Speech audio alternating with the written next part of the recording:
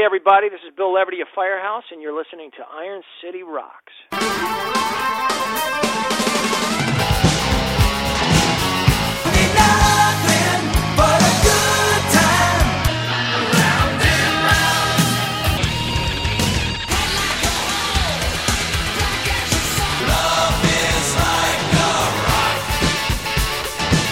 Hello and welcome to the Iron City Rocks podcast. I'm your host, John. The Iron City Rocks podcast is a podcast devoted to promoting Pittsburgh-based hard rock, heavy metal, and blues music.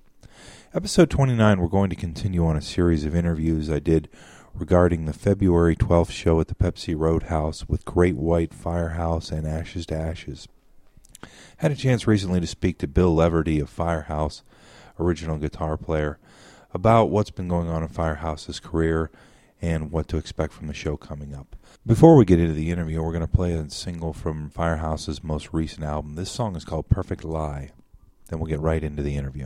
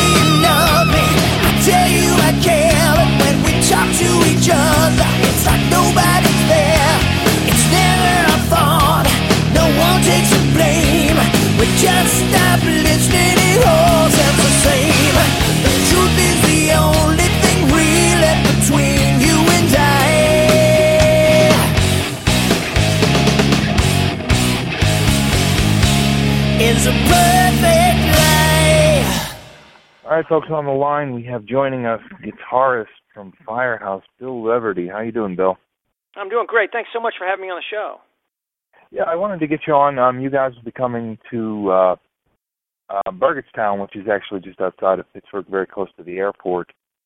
Coming up in February, on February 12th, you're going to be doing a show out at the Pepsi Roadhouse with Great White and local band Ashes to Ashes. So we wanted to take some time and find out what's going on in the world of Firehouse, catch up with you guys, and see what's going on in your solo career. I know you've got quite a bit going on there as well. So I thank you for taking the time to be on the show. Well, thank you, John. It's a pleasure to be here. Great. Hey, Firehouse kind of came along, what was it, like 89, 90, somewhere in that ballpark? You guys signed with Epic and sort of took the world by storm. Is that fair? That's, well, I don't know if we took the world by storm, but we came out in September of 1990.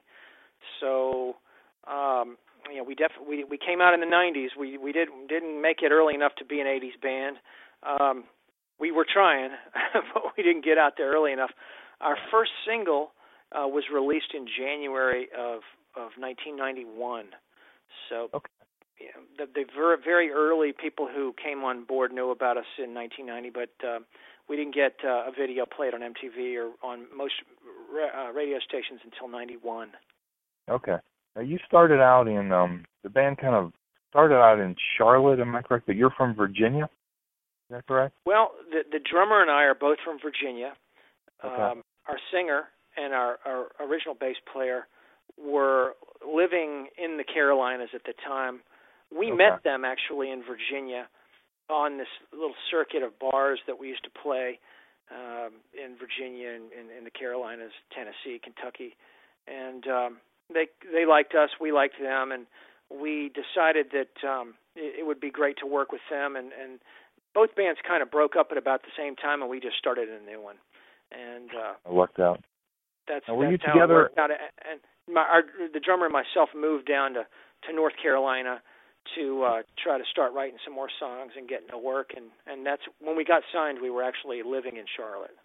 Okay. Now, had you played the kind of the club circuit in Charlotte as Firehouse for a long period of time before Epic kind of snatched you guys? Yeah, we were actually called. Yeah, we were called White Heat at the time.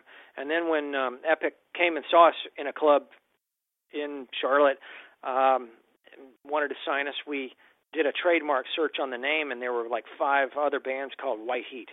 So we started thinking about what a good name would be, and our drummer Michael came up with the name Firehouse. So we thought it sounded cool, so we went with it. Excellent. Yeah, it was actually, I have to admit, Firehouse is probably my favorite Kiss song, so I always like the name myself.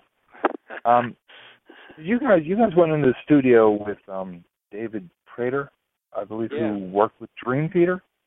Now, yes. Were you guys kind of before Dream Theater or after? I don't remember the exact timeline there, but well, we recorded our first album, and then as we decided to, because the record did pretty well, we decided to go back with the same team of David Prater, and the engineer's name was Doug Oberkircher.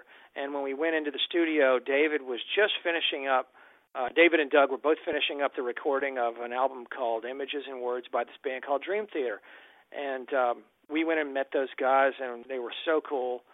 We hadn't heard the first note off the record, and then after they had left, David played me the stuff, and I was like, wow, I can't believe he didn't play me the music first, because it was so geniusly written and performed, and I would have probably spent all day asking him questions, because that was such an amazing record. But yeah, our first record was recorded by David and Doug, and then we came back to record the second one, and that's when we met them.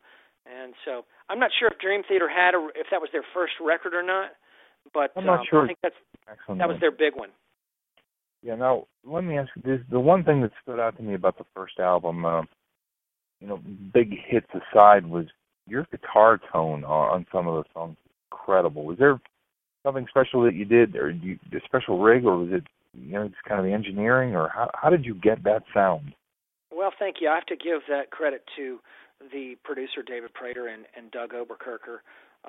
David Prater probably had the vision for that, but what he did And I wasn't paying attention like I should have been, like I would have if we recorded it today. But what he did, I brought my amps up there. I had a couple of amps, and he had a couple of really good amps. And he recorded the rhythm guitars. He had me record the song twice for each amp.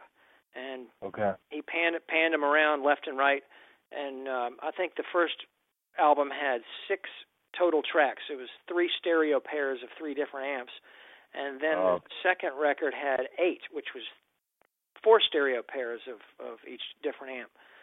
So it was a lot. It was very time consuming to go and play each song exactly the same way 8 times. Yeah. But that's kind of how that song or that sound is achieved.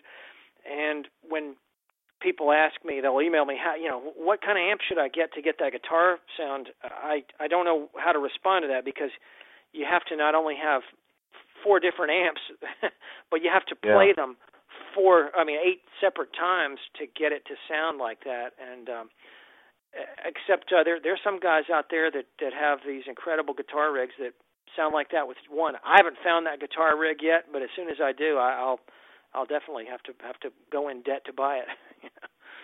Send me an email to that too, because I mean that's the one thing that really stood out to me about that album. Being that it's close to 20 years old now, or is 20 years old, the guitar sounds so. It really stands out in comparison to a lot of other albums in my mind of the day that had a more thin guitar sound. Very, very, very good sound on that album. Well, thank you. I know that he recorded it with SM57 mic, or through Neve preamps, through I don't know if he had any compression on it or not, and it was just the layering, and the guitar solos were triple tracked. In other words, I played the solo the exact same way 3 times, or as close as I could, the 3 times. Yeah. On the second record, I only did single track solos, so that was the difference there. Now, you guys had obviously quite a bit of success with your debut album. I believe it went double platinum at the time. And obviously, the music industry shifted quite dramatically underneath your feet. But you guys still, I mean, for a band of that era, maintained a healthy career really through the 90s. I mean, you had top 20 songs through at least the middle of the decade, and what appears to have been really phenomenal success overseas. You want to talk a little bit about kind of what happened to Firehouse, even though they kind of went off the radar in America, but to the rest of the world? Well, it was my overall assessment is that where the record company decided to put promotion dollars into our band, people got interested. Where they didn't put any money in, people didn't know about it, so they didn't know whether to get interested or not. But on the first record, we were a priority in America. We weren't so much of a priority in the rest of the world. Our record company was a little conservative. I think would be a good word to describe their way of putting money into us. They didn't come out and say, okay, this is going to be our next big thing, and we're going to, we're going to go for eight singles or whatever. They went one at a time, a little bit at a time, and our first record had what I think was good success. The second record came out, and I remember being on tour over in Europe, opening up for a band called Status Quo, and I heard Nirvana Smells Like Teen Spirit in a club. And I was like, wow, that is so cool. And little did you know, suddenly the next big priority band at Epic was Pearl Jam. And that's when the dollars shifted from being focused on bands of our genre to bands of their genre. And I don't have any hard feelings about that at all. That's just the way the business works. I'm fortunate that I've been able to play music at all and be able to make any money in it, and mainly just have fun. But with the second record, still we went. I think it went platinum here in America. Very close. I believe it did. But anyway, we could see that the things were shifting a bit. When it came time for us to make our third record, we had an escalation in our contract for budget, so we hired a classic rock producer named Ron Nevison, who worked with guys, like Led Zeppelin and The Who and Ozzy and all these UFO, Michael Schenker, all these great heroes of ours. And we thought, hey, this is going to be cool because we want to be have a classic rock sound, something that'll last a long time. And he was a great producer. And we went out to L.A. and made this record with this, like I say, increased budget. And as we were recording it, we were watching all of our peers release records, and they weren't selling at all. And sure. So we were thinking, well, this is pretty rough, tough environment out there. And our record company, we could tell they were losing interest, but they did release a song off that record called "I Live My Life for You," and sure. that song went to the top 20. And so yeah. we were amazed by that, and so we thought, hey, let's go out and do some touring. And our record company wasn't going to give us any tour support. We didn't really have many options, but they said, hey, go over to Asia. We'll put some money into you over in Asia. So we went over to Southeast Asia, and we worked real hard, played a bunch of gigs in those countries, and met a lot of friends and had a great time. And then it came time to make our fourth record, and the record company said, well, look, we're going to reduce your recording budget, and we want you to actually, the first thing they said was, we're just going to put out your greatest hits. And a friend of mine had told me that when a record company says they're going to put out your greatest hits, the next thing they're going to do is drop you. So I had begged our A&R guy, Michael Kaplan, who I love to this day. He's an awesome guy. And I said, can we please re-record these songs so we don't give our fans the same songs in a different wrapper and the same recordings, And he said, you know what, yeah, that's a good idea. Let's do that, but we got to reduce your budget. I can't get a real budget to go through the company. Can you do it for, a really, really shoestring budget? I said, yeah, I think we can. I had a friend of mine who had a studio in Sarasota, Florida, where the Allman Brothers have done some work, and they didn't make any records there, but they made some demos there, and they rehearsed there and stuff, and we decided to record that record there, and lo and behold, we finished the record, and we called the record company and said, hey, let's talk about promoting it. And the record company, our marketing rep, said, you know what, we don't have one penny in our budget for this record to promote this record. And we were thinking, wow, that sucks. There's a bunch of songs on here that are already hits. Eric Clapton had an acoustic record out that had sold, like 11 million records or something. We didn't understand why they didn't want to put even one penny into it. And they said, well, why don't you go back to Asia and, and play some gigs there? So we did release that record there, and it went gold in 6 countries.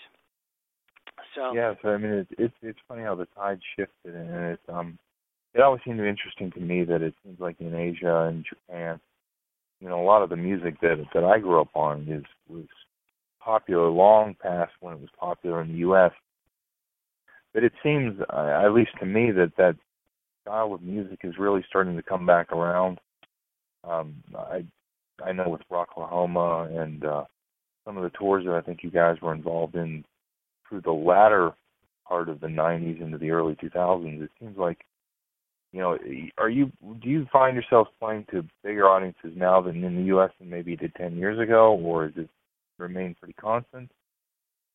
It's gotten a lot better. I really feel a resurgence, and like you mentioned, Rocklahoma. Here's a guy down there who has been doing country festivals for years, and he decides to put a rock festival together.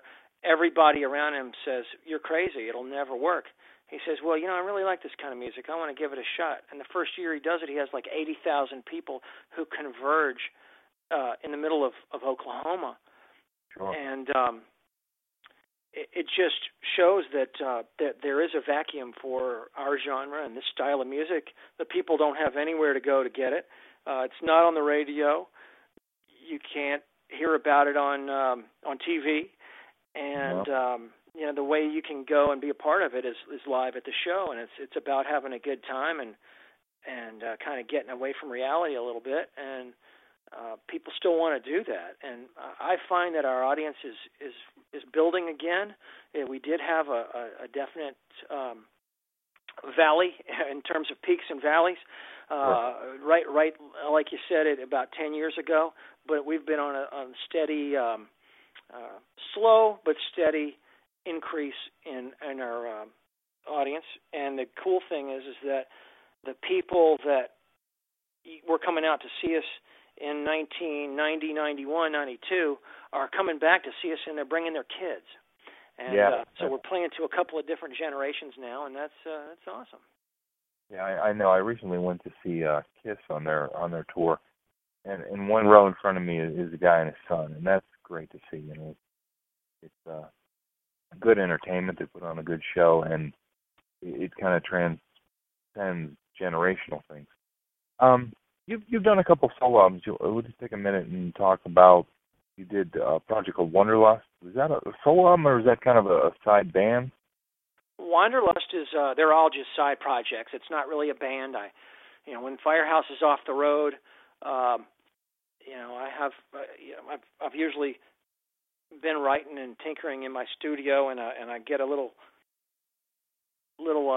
group of 10 songs or so, and then I'll put them out. And that was my first attempt at it, and that's kind of a bluesy hard rock album, and with vocals. My second one came out a few years later. It's an instrumental record called Southern Exposure, and that one's instrumental stuff. I've always wanted to do an instrumental record, and I never really had the songs to do it, and I finally one day did, so I put them out. And then a lot of work. Most recently, I put out a record called Deep South, which is all of these really old songs that I'm not familiar of anybody in our genre that's covered any of these songs. It's all cover tunes. I always wanted to do a cover tunes album, but I didn't want to do a Led Zeppelin song and a Van Halen song and a Who song and the typical what a guy like me would record, a guy from my genre. I wanted to do something, a bit different, and I went back to a lot of the really, really old songs that were at the turn of the century in the genres that were popular back then, like bluegrass or spiritual songs, gospel kind of songs, or blues songs. Any of those kind of genres that fit my style. I tried to find songs that were from that era and from that style, and I found 8 of them, and I recorded them. They're vocal songs, and I put my guitar style in them, and then I didn't have quite enough to make an album. There were 2 other songs I've always wanted to cover. One is a song called Walk Beside Me that I really like a lot by Daryl Scott, and I also recorded Ray Charles' song called Hit the Road Jack, which I always loved that song, and I wanted to do a version of that. And so I released that recently, and it's a little different than what people might expect, but I enjoy it, and a lot of people who have heard it so far do. Great. Now, just to kind of wrap up, you guys are going to be coming in. It'll be the 12th of February. You're going to be doing a show. I believe the band now, Firehouse, is 75% all original? That's correct. We got a new original bass player. He's been with us for a while, though. Yeah. 6 years, so that's why we call him the new original. His name's Alan McKenzie, and he's awesome. He's from Canton, Ohio, and he's an amazing talent. Was the lead singer, bass player for the biggest Rush tribute band in the country, and he's just a phenomenal singer, player, performer guy. Just a great friend, and we're glad to have him. Excellent. So, I mean, for those people out there, I think a lot of people get skeptical because some of the bands of that era have toured in such a splintered fashion where you might get 1 or 2 original members. You've got the original drummer, the original guitar player, and the original singer, and a bass player has been with you for 6 years, so you're not getting a watered-down Firehouse. I want to thank you for coming on the show. Before we go, I did failed to mention, I saw on your site you played a little amateur hockey at one point. Yeah. Hockey is my my passion outside of music. It's in my opinion, it's the best sport out there. You know, all the rules are designed to keep the game going, and you know, I can sit down and watch hockey, and it captures my interest. A lot of the other sports, there's too many things that stop the game to keep my interest. You know, and hockey is the greatest one. And I had the interest in playing. You know, when I was a kid. We had a farm club of the Philadelphia Flyers down here called the Richmond Robins, and so that kind of got me hooked, and I've been playing ever since. You know, I've slowed down a lot in this past year, but I still get out every now and then when we get early ice time and when it's a bunch of mellow guys that are out to just have fun. But I played in leagues for a long time, and after getting beaten up and smashed into the boards and having to get up at 3:30 in the morning to go catch the plane up to Pittsburgh to play the Pepsi-Cola Roadhouse, and I'd limp on stage, I decided it's time for me to slow down a little bit. Now, I did read on your site who your favorite team is, but I will not mention that. Hey, but I love the Penguins. The Penguins, you know, what a great team. Of course, Sid the Kid, you know, but you know, Malkin, you know, you guys have a great team. If there's any team, and I told my wife, and she was upset that I said that, but if there was any team that would beat my team for the Stanley Cup, you know, of course I want my team to win, but if there's any other team, it would be the Penguins. And I don't know if I could say the same for your team, so I'll let that slide. Cool. I wish you guys a great show. I hope that the place is packed for you guys, and you have a good time. And if you get back into Pittsburgh again, don't hesitate to give us a call, and we'll get you on and talk about some music. Bill, sounds great. Thanks a lot for your support, bro. Thanks, man.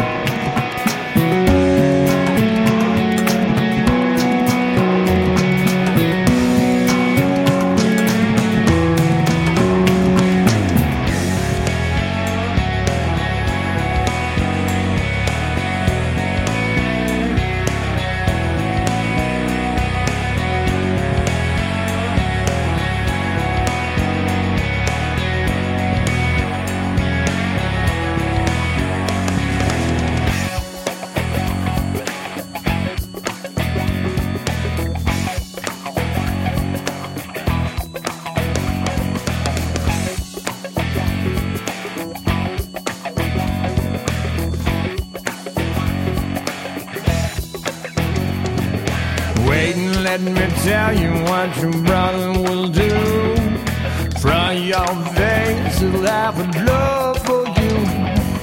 Hide your back and scandalize your name. Just the same, you'll have to bear the blame. Whoa, Lord, trouble so hard. Whoa, Lord, trouble so hard. Yes, indeed, you know my trouble is hard. Whoa, Lord, trouble so hard. Wait and let me tell you what the sister will do. Front your face, you'll have a love for you. Hide your back and jeopardize your name. Just the same, you'll have to bear the blame. Whoa, Lord, trouble so hard. Whoa, Lord, trouble so hard. Don't nobody know my troubles but God. Whoa, Lord, trouble so hard. Went down the hill the other day, so got happy, stayed all day. Went in the room, didn't stay long. Looked on the bed and mother was dead. Whoa, Lordy, trouble so hard. Whoa, Lordy, trouble so hard. Yes, indeed, you know my trouble is hard. Whoa, Lord, trouble so hard. Don't nobody know my troubles but God. Whoa, Lord, my trouble so hard.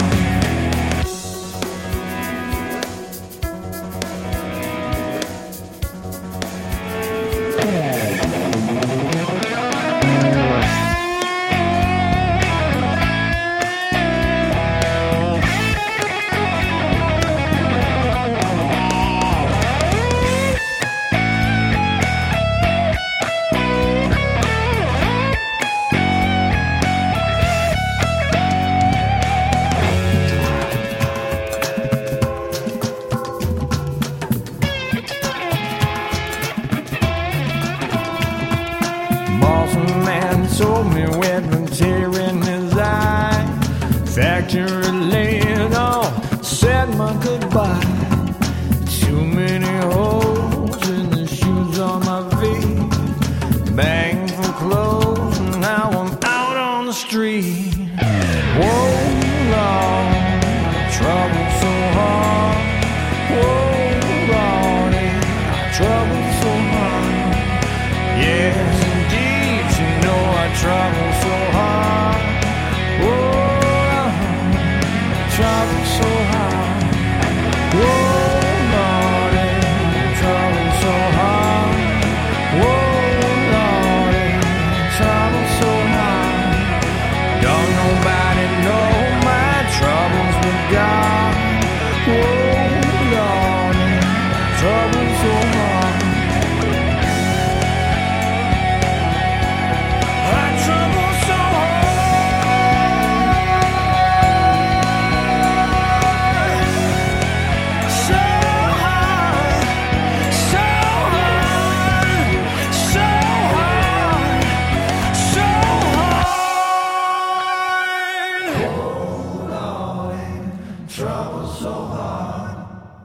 All right, the song you just heard was called Trouble So Hard from Bill Leverty's most recent solo album, Deep South, available.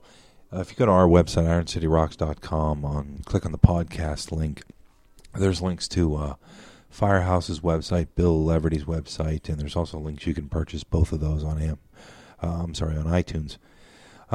Wanted to announce again, we have a contest running on IronCityRocks.com. Across the top, you'll see a link for Great White contest giveaway. We will be giving away a pair of tickets to see the Great White Firehouse Ashes to Ashes show on February 12th at the Pepsi Cola Roadhouse. That show does include dinner and parking. Deadline for entry is February 5th, so you're going to need to hurry to enter that if you haven't done already.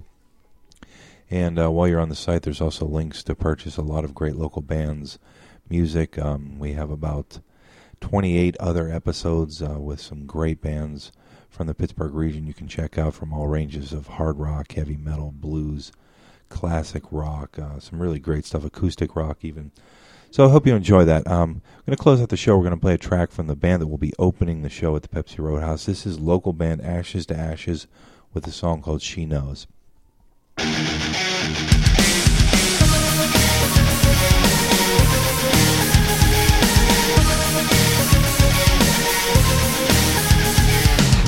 Another dream I can sleep without, another fear I can fret without. The more I look, the less I seem to know. Another kiss I need to get, another touch I won't forget.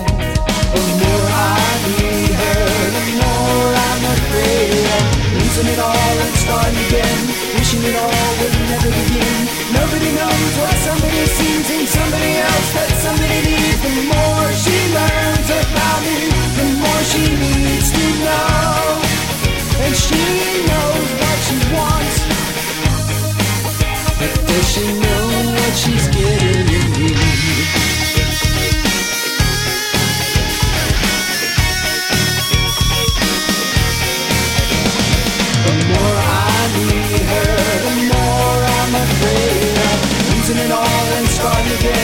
wishing it all would never begin. Nobody knows what somebody sees in somebody else that somebody needs. The more she learns about me, the more she needs to know. Another dream I can sleep without, another fear I can fret without, another kiss I need to get, another touch that I would never forget.